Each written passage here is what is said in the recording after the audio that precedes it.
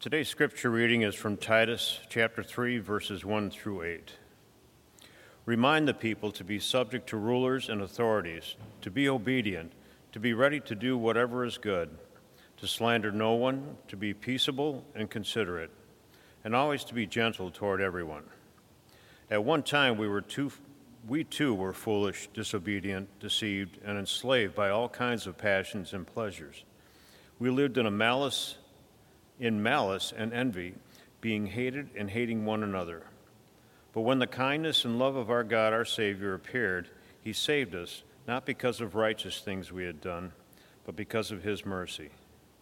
He saved us through the washing of rebirth and renewal by the Holy Spirit, whom he poured out on us generously through Jesus Christ our Savior, so that, having been justified by his grace, we might become heirs, having the hope of eternal life. This is a trustworthy saying, and I want you to stress these things so that those who have trusted in God may be careful to devote themselves to doing what is good. These things are excellent and profitable for everyone. Here ends the lesson. Please be seated. Thank you, Carl. Well, we are in the fourth week of our series titled Living Life as Lutherans. This has been a very educational series which really gets to the heart of what it means to live as Lutheran Christians. Last week, Pastor Mark answered the question, can my good works earn salvation? And this week, we have an opportunity to build on what we learned last week and answer the question, does grace have any stipulations? Well, the short answer to this question is no. No, grace does not have any stipulations. Now, last week we were reminded that we are saved by grace through faith, that we do not earn our salvation, but rather it is a gift from God. Now, one might say, well, wait a second. Isn't the requirement of faith itself a stipulation? It's a good question, but it's not exactly correct. Our faith is not a condition for God giving us and offering us the gift of salvation. Our faith in Christ, however, is necessary for us to receive it. God has given us this gift, but if we do not reach out our hand to accept the gift, then it's a bit difficult to actually receive it. Now, I came across this illustration that I think might be helpful. It's not a perfect illustration, but it might help explain this concept a little better. Imagine that you have a dad who is wanting to take his son to Disneyland. He has already bought the tickets, he's packed the lunch, he's filled the car up with gas. He knows that the gates of Disneyland are wide open, ready to receive his family. So he says to his child, get in the car, I want to take you to Disneyland. But then the child has a choice. He can get in the car trusting that indeed his dad is going to take him to Disneyland, or he can refuse to get in the car, thereby not having a way to get there. It's not, if you get in the car, then I'll take you to Disneyland, because Disney is not the reward for getting in the car. The ticket to Disneyland was already bought and paid for. The father had already made plans and prepared the way. But in order to get to Disney, the child has to get in the car. He has to accept the ride. It's not if, then, it's because I have already made these plans for you, I want you to accept this gift by getting in the car so that you have a way there. The child has to take that necessary step. Salvation is by grace.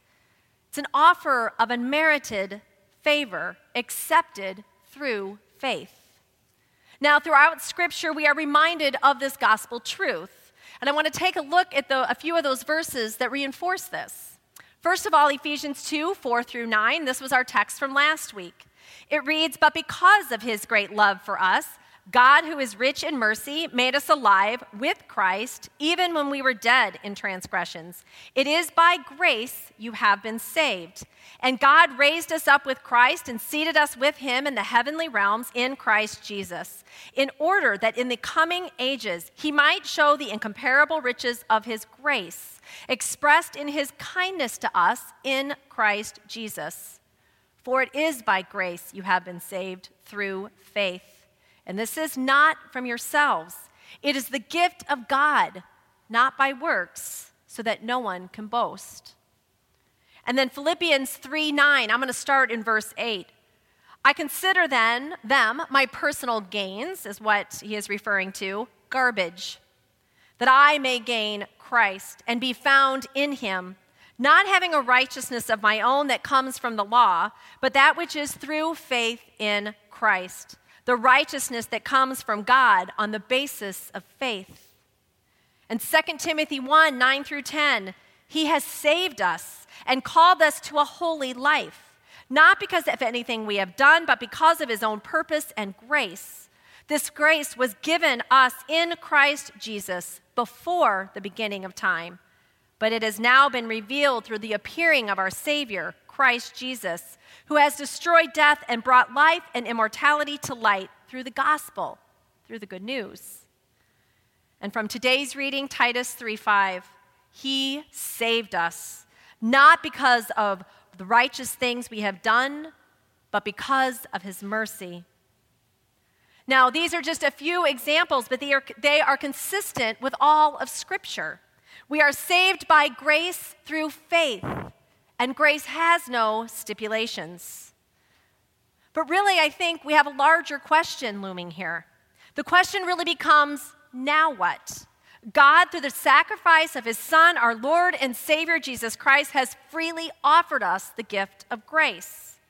So how does this affect the way we live our lives? Does it? Should it? Pastor Mark touched on the answer to this question briefly last week through this reading of Ephesians 2:10. It reads, we are God's handiwork, and we have been freely saved for God's purpose, to do good works in his name, to share the love of God with the world. But then he touched on James. This is the book of the Bible which frustrated Luther. And it frustrated Luther because it seemed to confuse the good news of God's grace and mercy. And it begged us to ask the question of what role works makes in our salvation. But let's take a look at that. James 2, verses 14 through 17. It's on page 978 if you have your worship Bibles with you this morning. James 2, 14 through 17. It reads, what good is it, my brothers and sisters, if someone claims to have faith but has no deeds? Can such faith save them?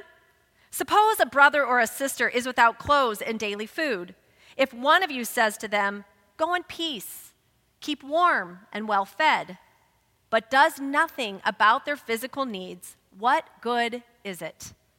In the same way, faith by itself, if it is not accompanied by action, is dead. Is this a text which makes us question the role of works in our salvation? No. Rather, it's a text which answers the question, now what? Now that we have been saved by the gift of grace through faith, now what? See, this passage is not saying that we earn our salvation through works. Salvation is a gift of God by grace. For Jesus, for Matthew, for Paul, this was never about having faith or doing works.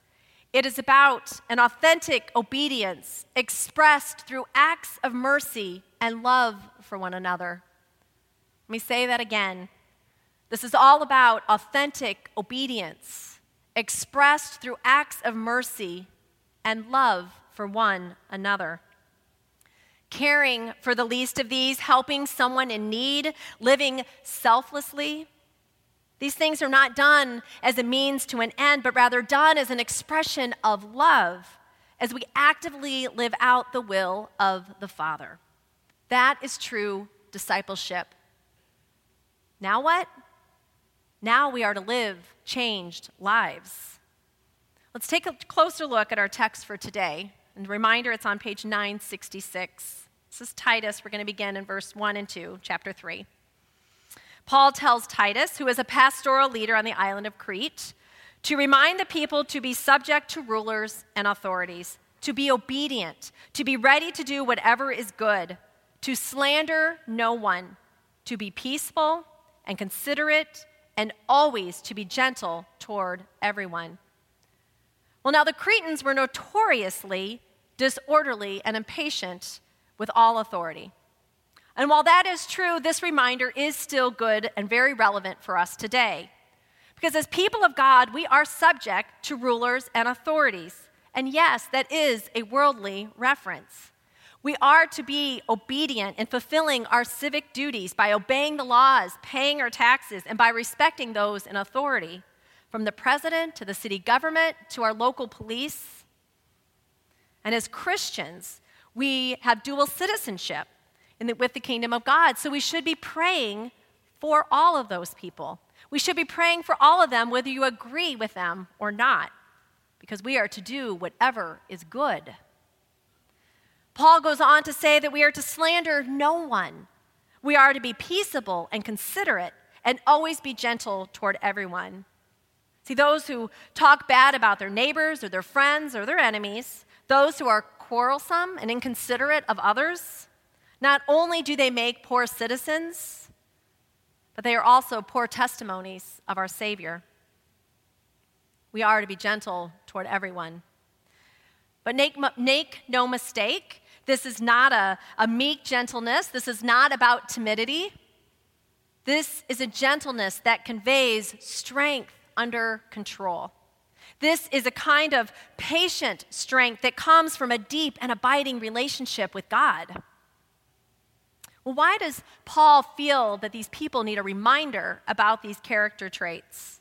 Because in verse 3 he says, at one time we, meaning Paul and Titus and believers, at one time we were foolish, disobedient, deceived, and enslaved by all kinds of passions and pleasures. We lived in malice and envy, being hated and hating one another. Before we knew Christ, we too wore a sinful nature. We too displayed questionable character. Put away your arrogance, Paul says, because you too were foolish and refused to acknowledge the truth. You too were disobedient and chose to live in opposition to God. And you too were deceived and bought into world philosophies and false teachings. You too were enslaved and held bondage to the passions and pleasures of a self-serving lifestyle. You are not without sin. But, Paul says, verse 4, but when the kindness and love of God our Savior appeared, he saved us, not because of the righteous things we had done, but because of his mercy. He saved us through the washing of rebirth and renewal by the Holy Spirit, whom he poured out to us generously through Jesus Christ our Savior. That's a reference to Pentecost. He saved us. He saved us. This is not our own doing. This is not because of our own goodness. This was because even in our sinfulness, God saved us, not out of an obligation, but out of his great mercy. What made our Christian life a possibility? An historic event in which the grace of God was manifested. The appearance of Christ, his birth, his life, his death, his resurrection, that is divine kindness. It's the fullest expression of God's grace and love toward humanity. Why would God go to such great lengths for us?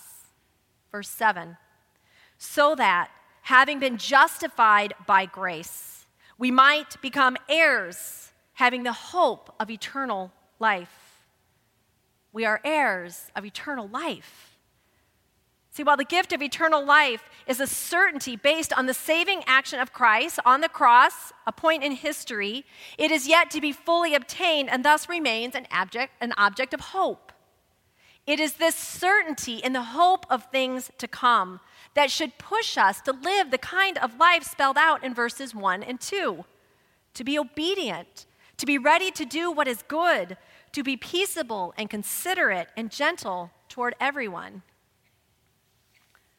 Then in verse 8, Paul assures Titus and us that this is a trustworthy saying, that he is speaking the gospel truth. I want you to stress these things, he says, so that those who have trusted in God may be careful to devote themselves to doing what is good. We can experience a new reality in Christ, my friends, but you need to take a step in active faith. Do this, Paul implores, because these things are excellent and profitable for everyone. Everyone, Christian and non-Christian alike, benefit when we live out these godly character traits. But the sad reality is that too many people who claim to be Christians are not living a changed life. No doubt, it's challenging to stay the course. It is for me, anyhow. The desires of the flesh and the pull of the world are strong. Paul says to keep on reminding the people how to behave and act toward one another, because not only did we too commit these sins, but we can easily fall back into a pattern of foolishness, disobedience, deception, and bondage to sin. Offer grace, Paul says. Show the world the same kind of grace which Christ has shown you. Do you do that, friends? Do you offer the same sort of courtesies that God offers you? Patience, kindness, gentleness, self-control, goodness, faithfulness? Do you share God's love with the world? Do you live your life in a way where others can see the joy and peace of the Lord in the way you do life? Brothers and sisters, Christ died on a cross for us. Yes, to be certain, this is a gift that is freely given. We did not earn it by works, nor does it come with stipulations. This is a trustworthy saying. But what good is that gift if we do not use it as God intended, to show others God's love, to live our lives as faithful witnesses to the fact that God and his love for us are alive and well? As Pastor Mark mentioned last week, this is not an if-then situation, but this is something entirely more meaningful and powerful. Because God gave his son for us, because Jesus died and rose again, because God has shown us unmerited favor, because God has shown us radical love, we therefore are saved. We can be obedient. We can do whatever is good. We can be peaceable and considerate and always gentle toward everyone. Because of God's mercy, we are justified by his grace through faith, and we are heirs to the living hope of eternal life. Go, therefore, and live a changed life. Let's pray. Heavenly Father, you have gone to great lengths for us. Your Son has paid the price for our sins so that you have released us to be free to show others the great love that you have shown us, free to bring people to you as faithful witnesses. Thank you so much, Father, for the gift of your Son who suffered immeasurably for us. It's in his name we pray. Amen.